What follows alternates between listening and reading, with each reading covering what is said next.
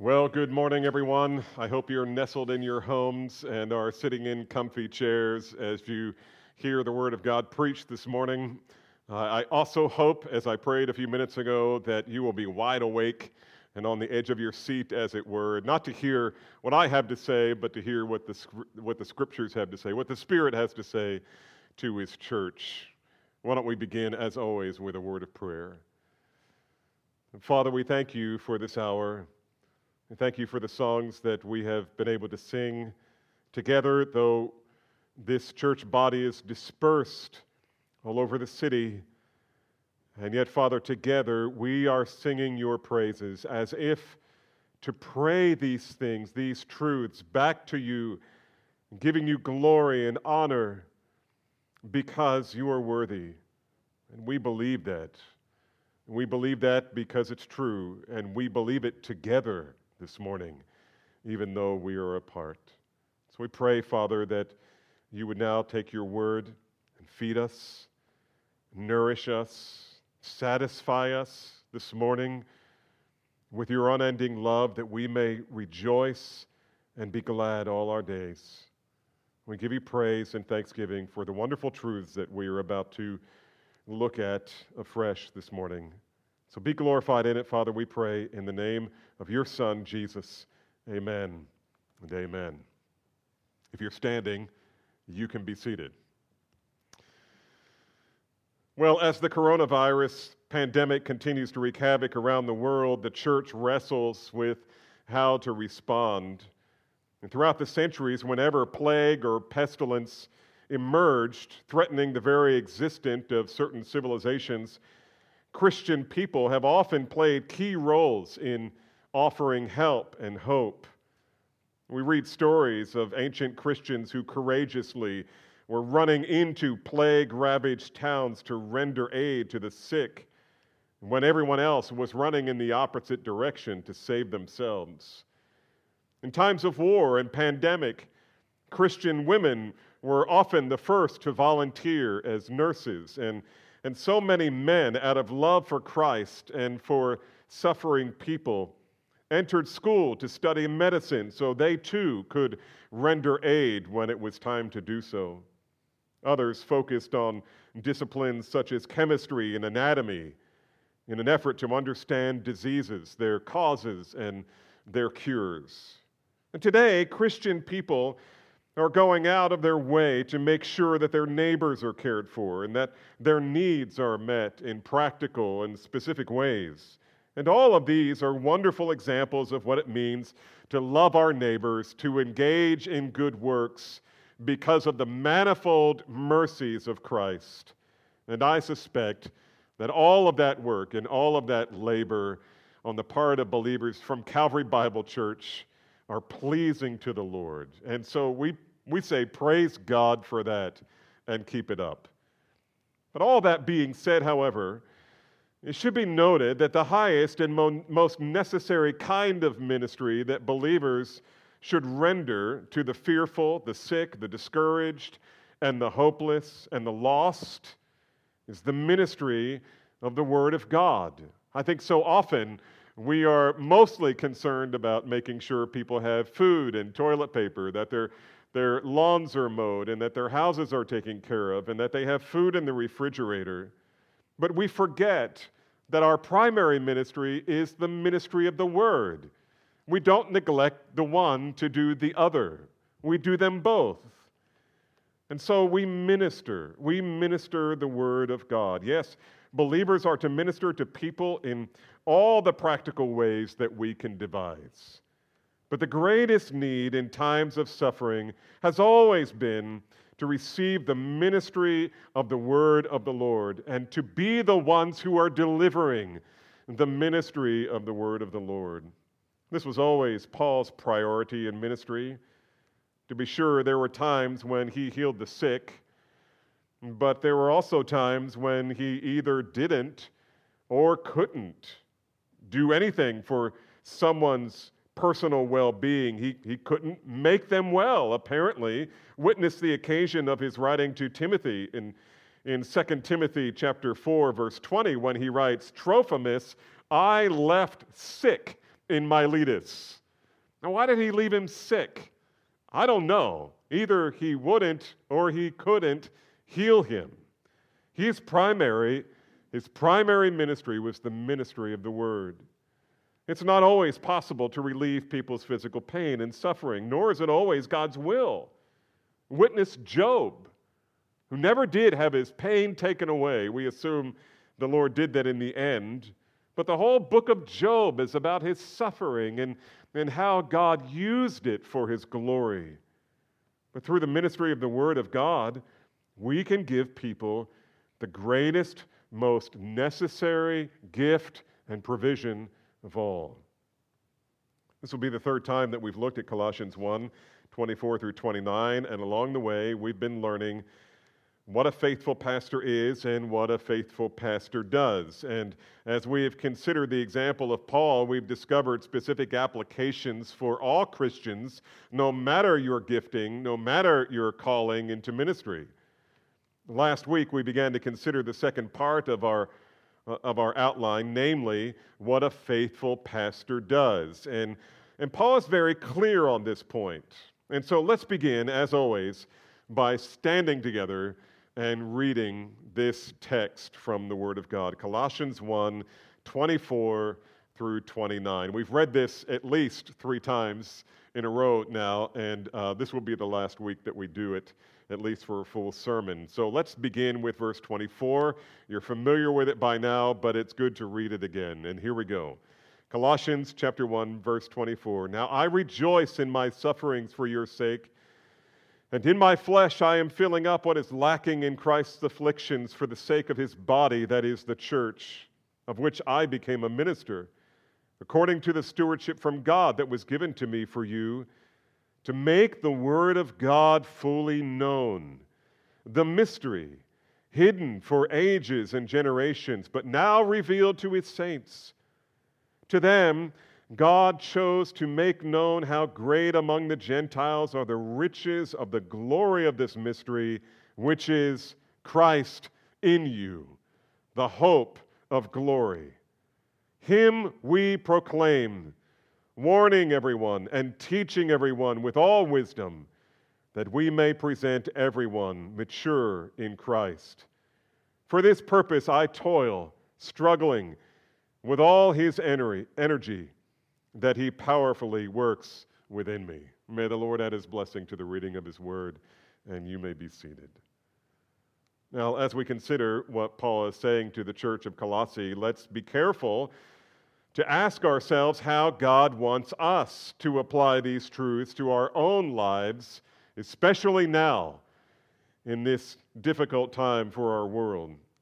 The timeless truth of the passage that we're looking at this morning is this: that faithful pastors proclaim the Word of God by warning and teaching in order to present everyone complete in Christ. And for everyday Christians, like you and me, the application might sound like this. Like faithful pastors, faithful Christians proclaim Christ, they minister the Word, and they help one another grow. They help one another grow. Now let's establish some hooks here to hang our thoughts on for the rest of this message. What does a faithful pastor do? Well, number 1, he proclaims Christ. Number 2, he shepherds the flock. And number 3, he labors for their maturity. Well, let's consider the first one. What does a faithful pastor do? Well, he proclaims Christ. Now, you recall here that Paul's primary goal is to exalt Christ in our hearts. He wants us to see that Christ is preeminent over all. I would suggest to you he wants us not only to see it, but to feel it in the heart. That Christ is preeminent over all things. Nothing and no one is greater in power, higher in authority, or deeper in wisdom and in love than Jesus Christ. He is the Almighty Creator God, and He is reconciling sinners to Himself through the blood of His cross. And one day He will reconcile everything in the cosmos making peace through the blood of his cross. Now, that wasn't a mistake to repeat that phrase twice. Paul repeats it twice in both of those contexts. Now, not only that, but Christ is building something on earth the likes of which the world has never seen, namely, a community of people who existed for generations and ages as mortal enemies of one another. But now, they love one another as no human community has ever loved. It's a community of Jews and Gentiles, a community of men and women. It's a community of slaves and free men. It is a community made up of educated and uneducated, the rich and the poor alike, all gathering together week after week, day after day, because of their love for Christ. Their love for Christ. Listen to how Paul says it in verse 27. God chose to make known how great among the Gentiles are the riches of the glory of this mystery, which is Christ in you, the hope of glory. Christ in you. Christ in you. Behold, beloved, the awesome doctrine of union with Christ. The awesome doctrine of union with Christ. He in us in Him, not just with Him. He is not just visiting us. He's not just among us. He is in us, and we in Him. I wish we had time to look at John chapter 17, where the Son is talking to the Father about His relationship, Christ's relationship with us, and our relationship with Him, and His relationship with the Father, that we are united. We enjoy a union with Christ that no one else in the world can possibly enjoy. Listen, here's Paul's big mystery. The most privileged relationship that humans can have with God is no longer only for Israel. It is now for everyone. Everyone can be reconciled to God through the blood of His cross. The thought that Messiah would take up residence in an uncircumcised pagan man was absolutely unthinkable. But now, it's happened. And it was scandalous and wonderful. Beloved, our church is primarily Gentile people. This book, this message, is for us. It's for us. Now, all of us become the joyful recipients of the greatest treasures mortals can receive from God. And if you're a thinking person this morning and you haven't fallen asleep on the couch yet, you might be thinking to yourself, what are those riches? What are those riches? Well, that's a great question. And I'm glad you asked it. And turn to the left a little bit. You're going to pass here. We're in Colossians. We're going to go past Philippians. We're going to go back to Ephesians. And we're going to look at Ephesians chapter 1. This is what Spurgeon calls God's checkbook, the believer's checkbook. What we have available to us, these are the treasures of God. Not all of them, but this is truly amazing. If you see this in the Greek, it's the longest sentence in the Bible. Paul just can't take a breath when he's talking about the glorious riches that we have in Christ. And let me just read this to you. This is Ephesians chapter 1, beginning with verse 3. You're familiar with this. Now, I've already talked to you about being united with Christ. Paul's favorite phrase for that is in Christ. And so be alert to that as we read. I hope you got your Bible open and you're looking at Ephesians chapter 1 right now. What I've done in my Bible is I've highlighted every time he says in Christ or in the beloved or something like that. So pay attention to that. But here's the riches that we have, and all of them come to us from God in Christ, And this is what Paul says: "Blessed be the God and Father of our Lord Jesus Christ, who has blessed us," here we go, "in Christ with every spiritual blessing, even as He chose us in Him before the foundation of the world, that we should be holy and blameless before Him. In love He predestined us as to adoption as sons through Jesus Christ, according to the purpose of His will, to the praise of His glorious grace, which He has blessed us in the Beloved." Verse 7, "In Him we have redemption through His blood, the forgiveness of our trespasses, according to the riches of His grace, which He lavished on us in all wisdom and insight, making known to us the mystery of His will, according to the purpose for which He set forth in Christ as a plan for the fullness of time, to unite all things in Him, things in heaven and things on earth. In Him we have obtained an inheritance according to the purpose of Him who works all things according to the counsel of His will, so that we who were the first to hope in Christ might be to the praise of His glory. In Him you also, when you heard the word of truth, the gospel of your salvation, and believed in Him, were sealed with the promised Holy Spirit, who is the guarantee of our inheritance until we acquire possession of it to the praise of His glory." Now, I know that was a virtual avalanche of words. So let's go back to the beginning and ask, tell me again, what are the riches? What are the riches that you just ran through and we didn't have time to stop and talk about? So let me name them. We are recipients of God's sovereign choice, verse 4. In verse 5, He predestined and adopted us. In verse 7, we have redemption, the forgiveness of sins. Don't you love that one? That you're forgiven? We only have that in Christ. Verse 9 and 10, we know the mystery of God's ultimate goal and plan for the world. In verse 11, we have an inheritance in heaven. The author of Hebrews says it's kept in heaven for you.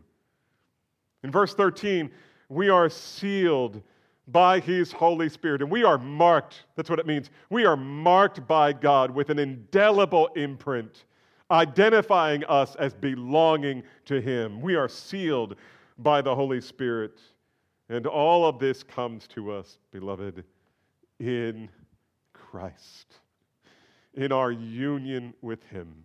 Because we are branches and He is the vine, we receive all life. All the life that we get from God comes to us through Jesus Christ, so that now we are alive in Him. And being alive in Him, we receive everything that He has for us. Everything that God can and will give to human beings, He gives to them in Christ.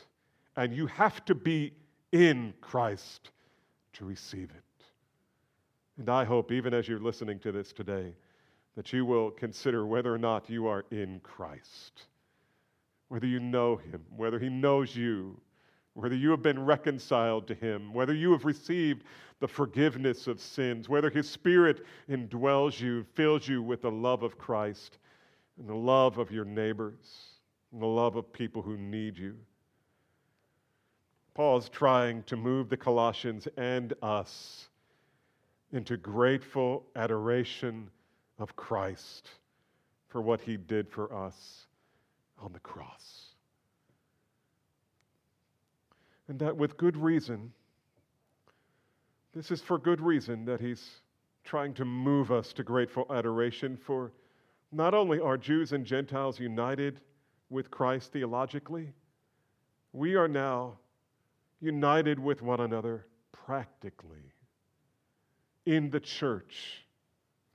How did God make Jews and Gentiles into one? The only possible explanation: The only theological explanation, the only divine explanation, the only biblical explanation is that all of us, both Jew and Gentile, are now in Christ.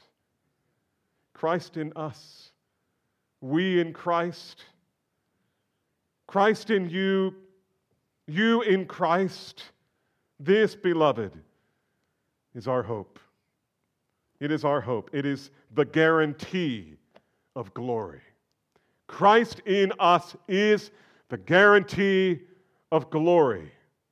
When you realize that God has put in your heart a love for the Savior and a love for His Word. You know, those are two things that happen. When you come to know Jesus Christ, initially, so often when I have known people here in our church body who've come to Christ, and my parents when they came to Christ, and some of my kids when they came to Christ, this is what happened. Something changed in their heart. That universally is the experience of everyone. Something changes in your heart. And the manifestation of that is suddenly you love Christ. And suddenly you love God's Word. And suddenly you look over at the person that you didn't like before, and you have compassion and love for them, and you want to help them, you want to serve them, you want to bless them in some way. And you don't know where that's coming from. I'll tell you where it's coming from. It's coming from Christ. It's coming from His Spirit in you. And beloved, that is the guarantee of glory. It is the hope of glory. Christ in you, the hope of glory. With all of that in mind, what does a faithful pastor do? Look at verse 28. We proclaim Him. Or if you have the ESV, which I do, I just like saying it the other way. In the ESV it says, Him we proclaim. We proclaim Christ. We proclaim Him. We don't proclaim that God wants us to be healthy all the time. We don't proclaim that God wants us to be rich. We don't proclaim tips for a better business. We don't proclaim demon exorcism. We don't proclaim political agendas. We proclaim Christ. We proclaim Christ. Oh, beloved, how far the Church of America has drifted away from this single, ultimate mandate. And we have turned the Word of God into some kind of a source book for life coaching. It was never intended for that. It was intended primarily to exalt Christ, even in the wisdom of the Old Testament that will affect every area of your life for God's glory and your good. Even that is for the glory of Christ. Oh, beloved, we need to be so careful. God's purpose in this world has not moved 1 centimeter in 2,000 years. From first to last, He is building His church through the proclamation of Christ, a crucified Christ. To the Jews, it's foolishness. To the Gentiles, it's rubbish. But to those of us who believe, it is the power of God. So, we preach Christ crucified, risen, coming again. It might be helpful here, however, to point out that the word proclaim here is not the usual word that we would expect if Paul were speaking about preaching, although this word is used sometimes about preaching. But not always. It's a more general term. It can mean other things. The word used here means simply to declare or to announce or to tell. I mean, you're the mailman, you're the messenger, you're delivering a message, you're telling it to people. We proclaim Him indicates simply that this is the message that Paul delivered regardless of how he delivered it. We proclaim him. And perhaps that's why the ESV puts him at the beginning of the verse. It's emphatic. Him we proclaim. And so, Paul might preach it in the marketplace. He might explain it in Herod's palace when he was in jail in Caesarea, or talk about it in homes he visited. When he met one-on-one with people, no doubt he counseled people one-on-one using the Word of God. And the point is that at the heart of Paul's teaching, no matter where he taught and for what occasion he taught, he always focused on Christ. Listen, beloved, when we are ministering to one another, we need to remember we are not giving one another a system for how to make life better. We are offering them not a system, but a Savior. A Savior that you already may have. As a believer, you do have. But Jesus wants to do so much more than simply save you. I mean, can you say simply before save you? Is there anything greater than that? And yet, God gives us more. There's so much that God wants us to learn. And Paul even alludes to that here. So, what does a faithful pastor do? He proclaims Christ. Second, he shepherds the flock. He shepherds the flock. Note with me verse 28. That Paul's purpose is to bring every believer that he serves into maturity in Christ. He says, verse 28, that we may present everyone mature in Christ. Or he says, so that's a clue here, that this is his purpose. All of this has been driving to a purpose. Why is Paul talking about this? Why is he moving the conversation in this direction? The ultimate goal of his ministry and his teaching here is that people, all of them to whom he is ministering, would become mature in Christ. This is sanctification. We grow. This is progressive sanctification. We are growing in maturity, growing in Christ. We are becoming more like Christ. In other words, Paul is not merely concerned with preaching the gospel and leading people to saving faith, though that was certainly true. It was certainly a major focus of his ministry. I mean, this was first century Christianity. I mean, nobody had heard this message before, so most of his preaching and teaching was gospel preaching, invitational kind of preaching. Come and receive the forgiveness of sins through Jesus Christ, the Messiah. But to the church, he did so much more. He did so much more.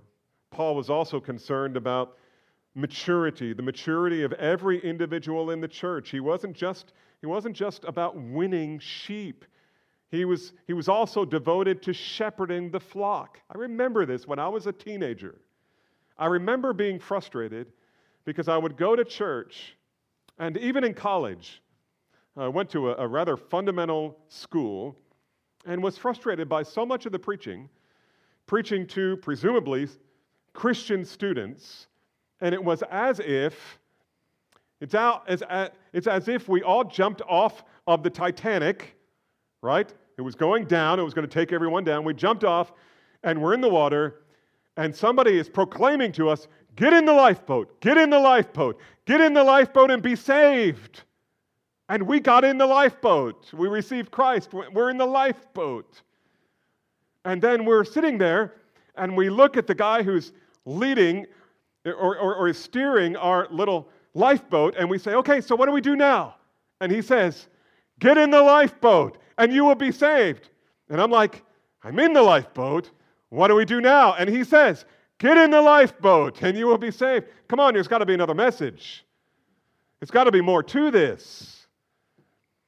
And I don't know why I remember that, but it was so vivid in my mind when I was going to college, because this is all everybody wanted to do. They just wanted to preach, come to Christ, come to Christ, come to Christ, which is wonderful.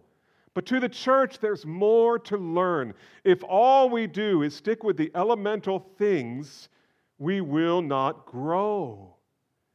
There's so much more. Even when I read a little while ago in Acts chapter 20, where Paul says, remember how I ministered among you, and I did not shrink back from giving you the whole counsel of God. The whole counsel of God. Eternal life is about knowing God and Jesus Christ, whom He has sent. And we will spend eternity learning Him, growing in Him, becoming more and more like Him. There's so much to learn, and we should be eager to learn and eager to teach. So Paul is not just about winning sheep, he's about shepherding the flock. And wasn't this Jesus' concern when He gave His disciples the Great Commission? I mean, let's just refresh on that for a minute. Matthew 28, 18 through 20. Here Jesus says He's about ready to ascend into heaven, and He tells His disciples one last thing. Here it is, the Great Commission. And He says, all authority has been given to me. So Jesus is going back to His eternal throne. He's king, and He's about ready to sit down next to the Father. And He says, all authority has been given to me in heaven and on earth. Therefore, go and make disciples of all the nations, baptizing them in the name of the Father and of the Son and of the Holy Spirit, teaching them to observe, that is, to obey and keep on obeying all that I command you, and lo, I am with you always, even to the end of the age. Now, it's important to note that there's only one imperative here. An imperative is a command. It's a directive. It's forceful. This is not a suggestion. And so how many imperative verbs are in the Great Commission? And the answer is there's only one. And it's not go. Go is not an imperative verb. It's a participle. It's a participle, just like baptizing and teaching. So what Jesus is saying is, as you are going, and here's the command, make disciples. And what does making disciples look like? Well, it involves, listen to this, teaching them to obey all that I have commanded you. All that I have commanded you. Teach them to obey and keep on obeying everything I've commanded you. Now, we might say that a disciple is a person then who is striving to learn to bring every area of his or her life under the gracious rule and authority of Jesus Christ. And that's exactly what Paul's doing.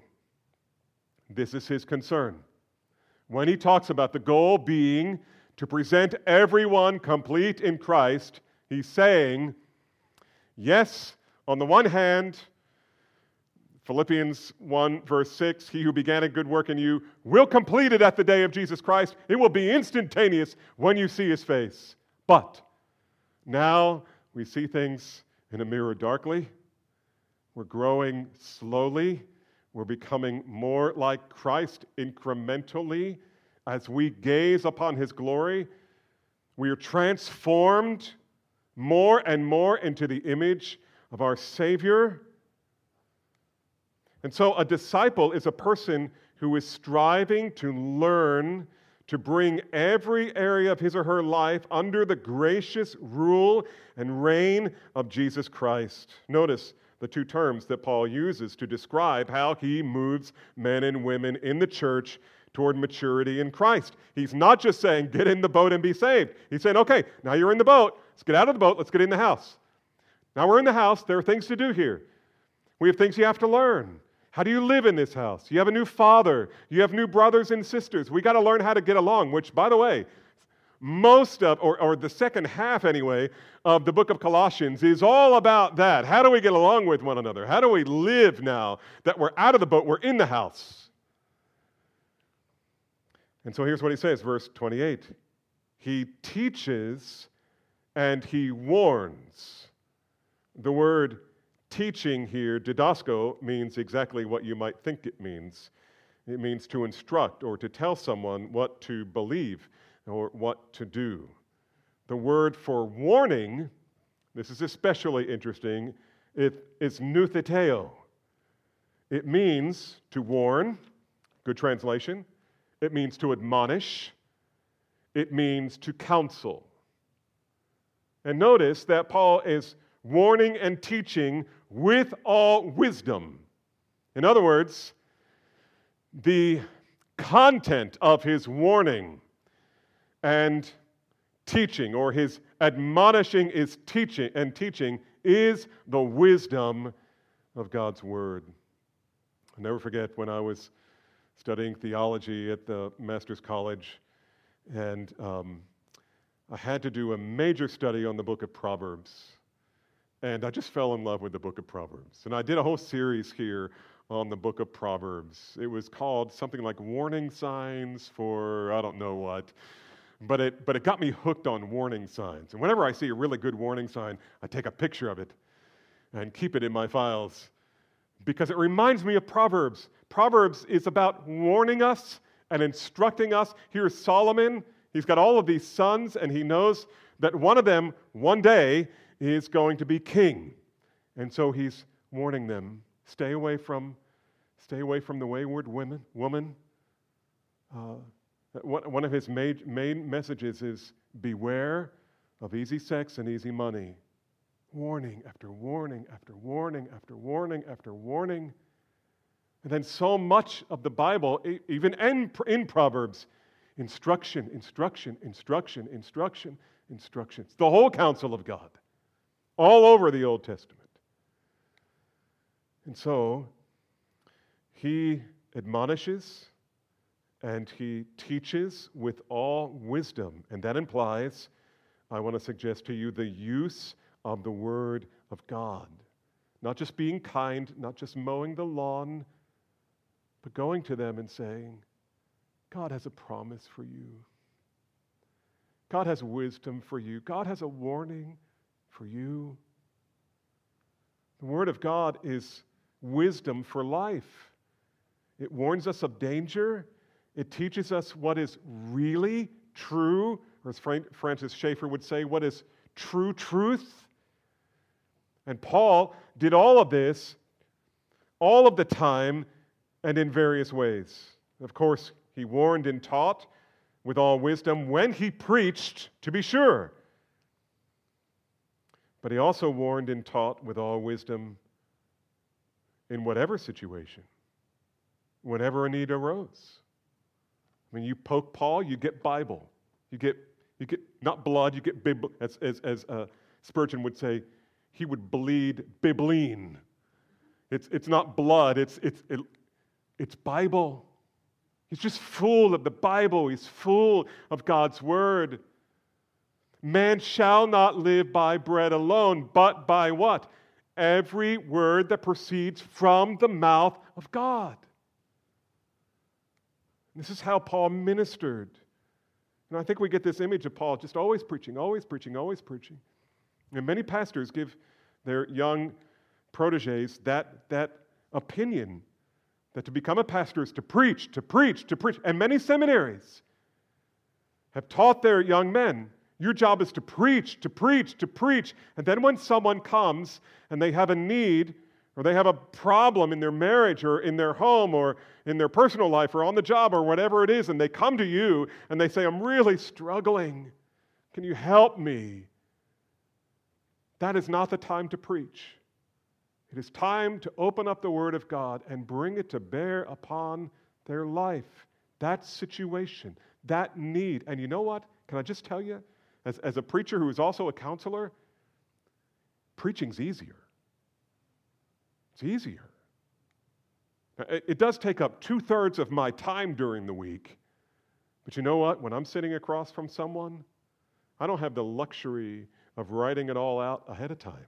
I don't have the luxury to use my Logos Bible software and to come up with the answers that they desperately need from God's Word. You just have to know it. You have to always be knowing it, always learning it. And Paul knew the Word of God. Paul knew the Word of God. He was always ministering the Word of God. And There are examples of it. Acts 20:31, which I read earlier, to the elders in Ephesus. He said, be alert, remembering that for 3 years, listen to this, for 3 years, he's in Ephesus.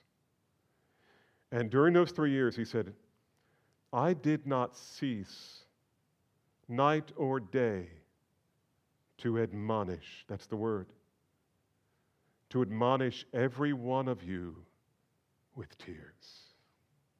You know what that tells me?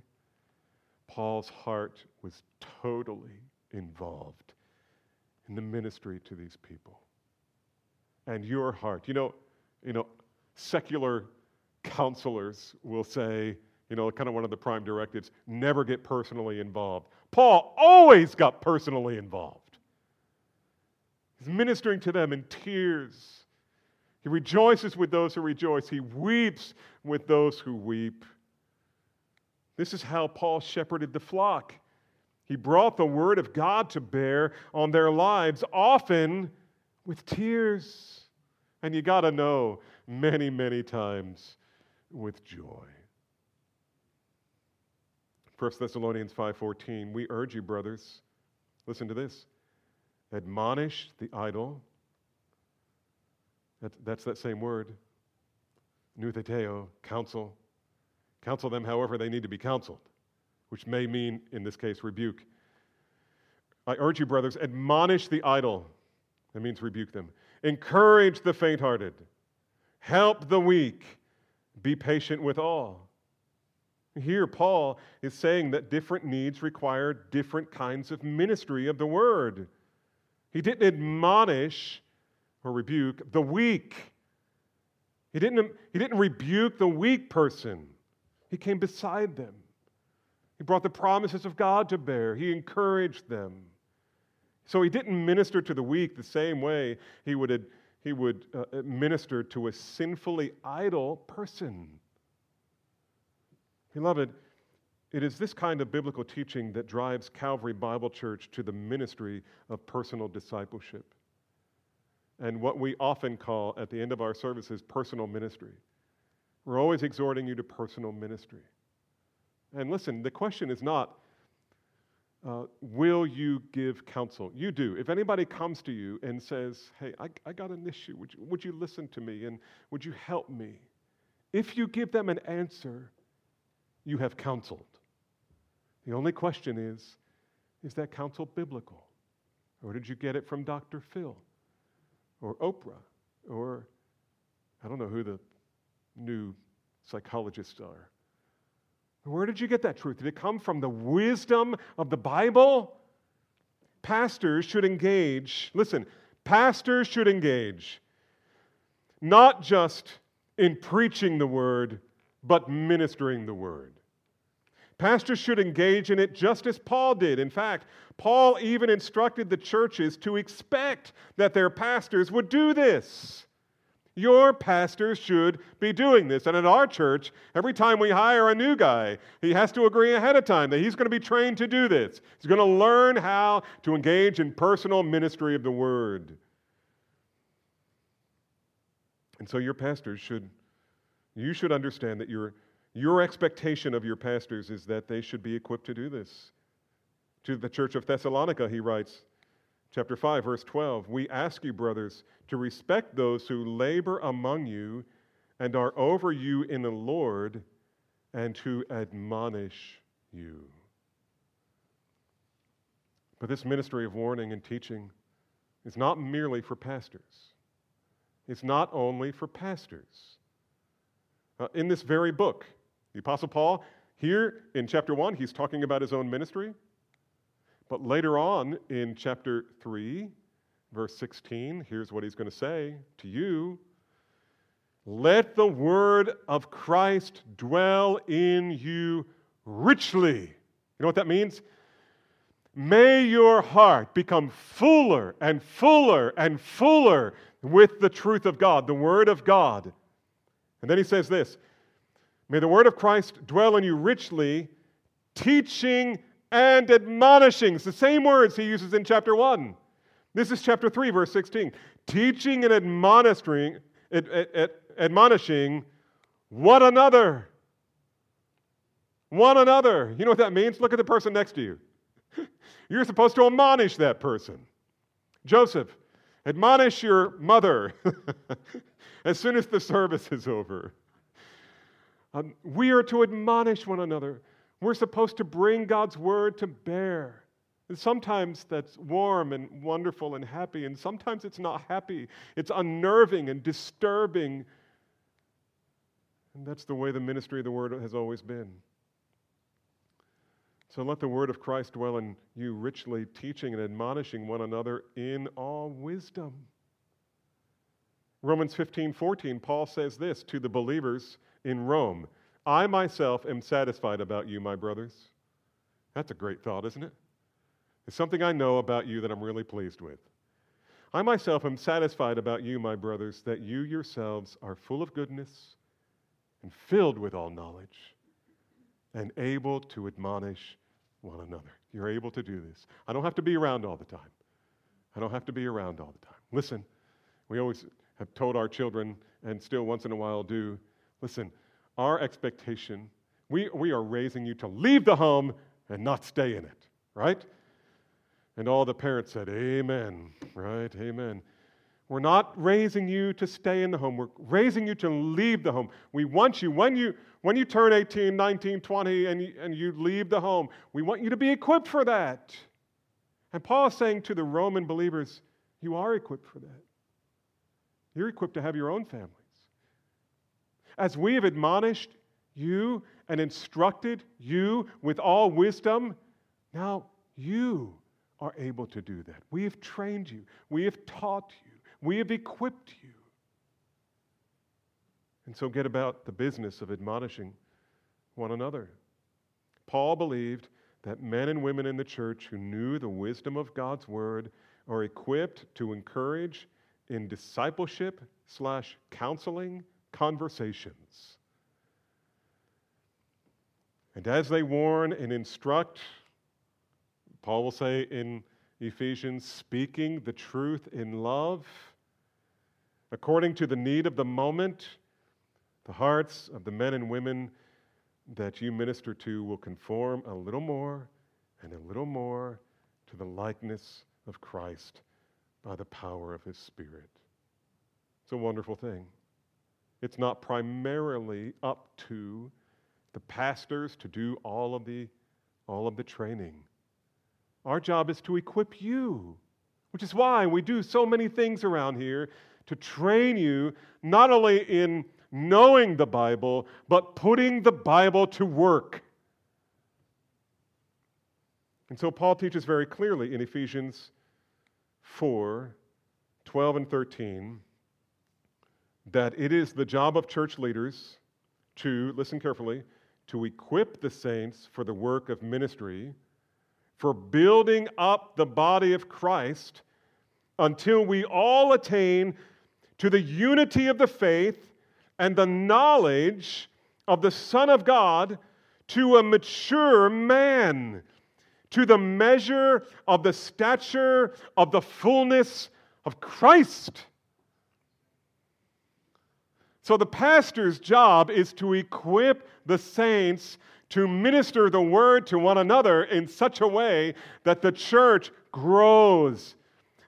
Ken Basinger comes to me whenever he hears a sermon that he especially likes, and he always means this as a compliment. He comes and he says, the roots of the church were creaking this morning. They were growing deeper. And he knows that encourages me every time, because that's the goal. That we would grow deeper. We would become more and more stable in our likeness of Christ. So the leader's job is to equip the saints for the work of ministry until we all reach mature manhood, to the measure of the stature of the fullness of Christ. I like using the illustration. It's been a long time since I've done this, but when our kids were younger, they would always want to see who's taller, right? And eventually they get to be a lot older, and they want to know if they're as tall as Dad. And so what do? Well, okay, Dad, well, let's check. So we go back to back, right? And then Mom steps in and says, no, son, you're still shorter. No, son, you're still shorter. And then one day she says, dude, you're taller than your dad. And I think that's kind of a picture of what Paul's talking about here in Ephesians, that we grow to maturity, to the fullness of the stature, or to the measure of the stature of the fullness of Christ. Not that you're as tall as him, but that your heart is just like his heart. Your mind is just like his mind. Your motives are his motives. Your deeds are his deeds. You become like him. You have learned Christ. And so you see, faithful pastors shepherd their flocks. This is how we do it. And part of that shepherding responsibility involves equipping the saints to engage in conversations that instruct and warn with all wisdom, that we may present everyone mature in Christ. And by the way, verse 28, notice the repetition of the word everyone. This privilege is for everyone.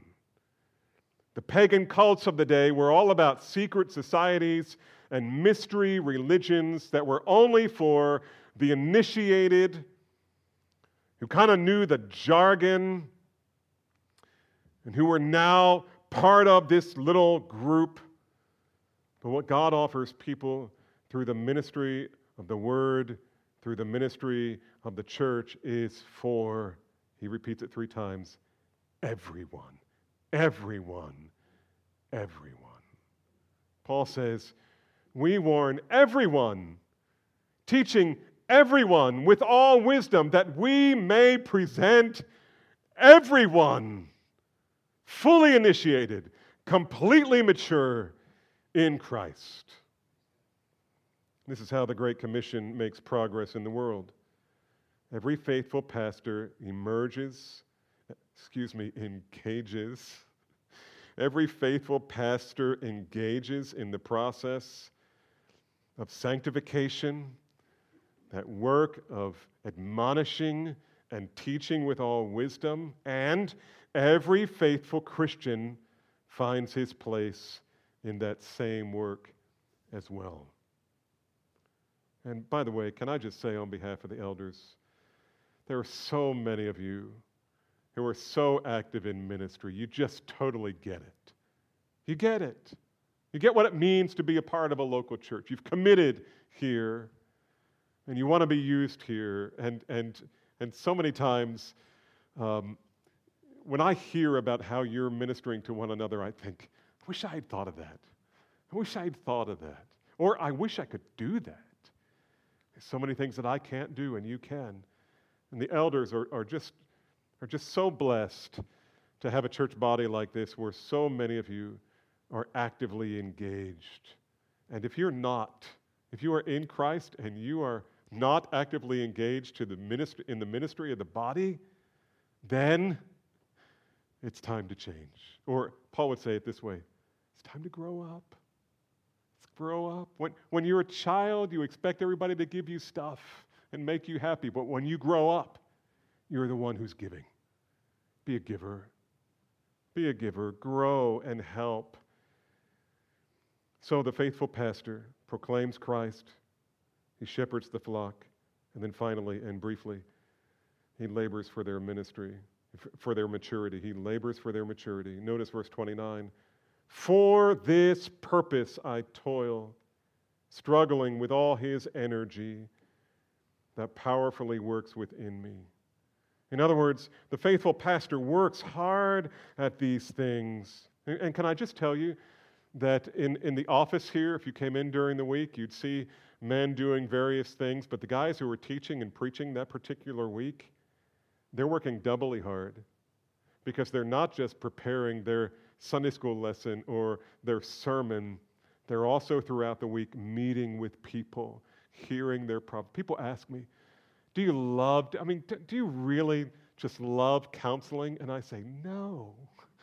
No, it's hard, and it's messy, and it's dirty work. I don't love counseling. I love having counseled when it came out really well. And it doesn't always. And we're all, at some level, inadequate for the task. But God has called us to it. notice verse 29, we toil struggling with all of his energy. In other words, the faithful pastor works hard at these things. He works hard preparing for public preaching the word. He works hard at the private ministry of the word. And he works hard at equipping the saints to join him in faithfully ministering or fulfilling the Great Commission through the church. Now, where does a faithful pastor or a faithful Christian find the wherewithal to do that? Well, it's not his energy. Paul's famous for saying, I, but not I. I, but not I. But it's Christ in me. It's not our energy. It's not our power. It is the energy and power of God's Spirit. Nevertheless, Paul toils. The word there for toil means to labor to the point of fatigue or to wear yourself out. Paul says, I toil. Struggling. The word struggle here is the word in Greek, agonizomai. What does it sound like? It sounds like agonize, because that's where we get our English word from. To agonize, to strive, to do something with great intensity, to present as a love gift to Jesus everyone who has been entrusted to his care. Everyone mature in Christ. Beloved, this is why Calvary Bible Church, it's why we've always said that we are not so much concerned about how many people show up on Sunday morning. It's funny to say that here when there are only 1, 2, 3, 4, 5, 6 people in the room, plus me. But we're not terribly concerned about how many people show up. We're more concerned about how mature in Christ you are. We just think the Lord wants us to be concerned about the depth of the church and let him worry about the breadth of the church. And so, we proclaim him, admonishing every man and teaching every man with all wisdom, so that we may present everyone mature in Christ. For this we toil, struggling with all his energy that so powerfully works within us. So, church, as you were looking for ways to minister to people in practical ways, please do that and do it more. Do it more and more and more. But as you do, look for opportunities to minister the Word. Bring the Word. Minister the Word. Admonish with the Word. It is God's wisdom. Like faithful pastors, faithful Christians proclaim Christ, they minister the Word, and they help one another grow. Let's pray. Father, every one of us needs to grow, and every one of us needs help growing. So I praise you for this passage. Praise you for the men in this body who have been so instrumental in my growth. And men and women in this body who are so active in the lives of other people, helping them to grow. Father, may none of us be found spectators who do nothing for your glory in the church, but may we rather spend and be spent for the good of your people and for the glory of Jesus, we pray. Amen.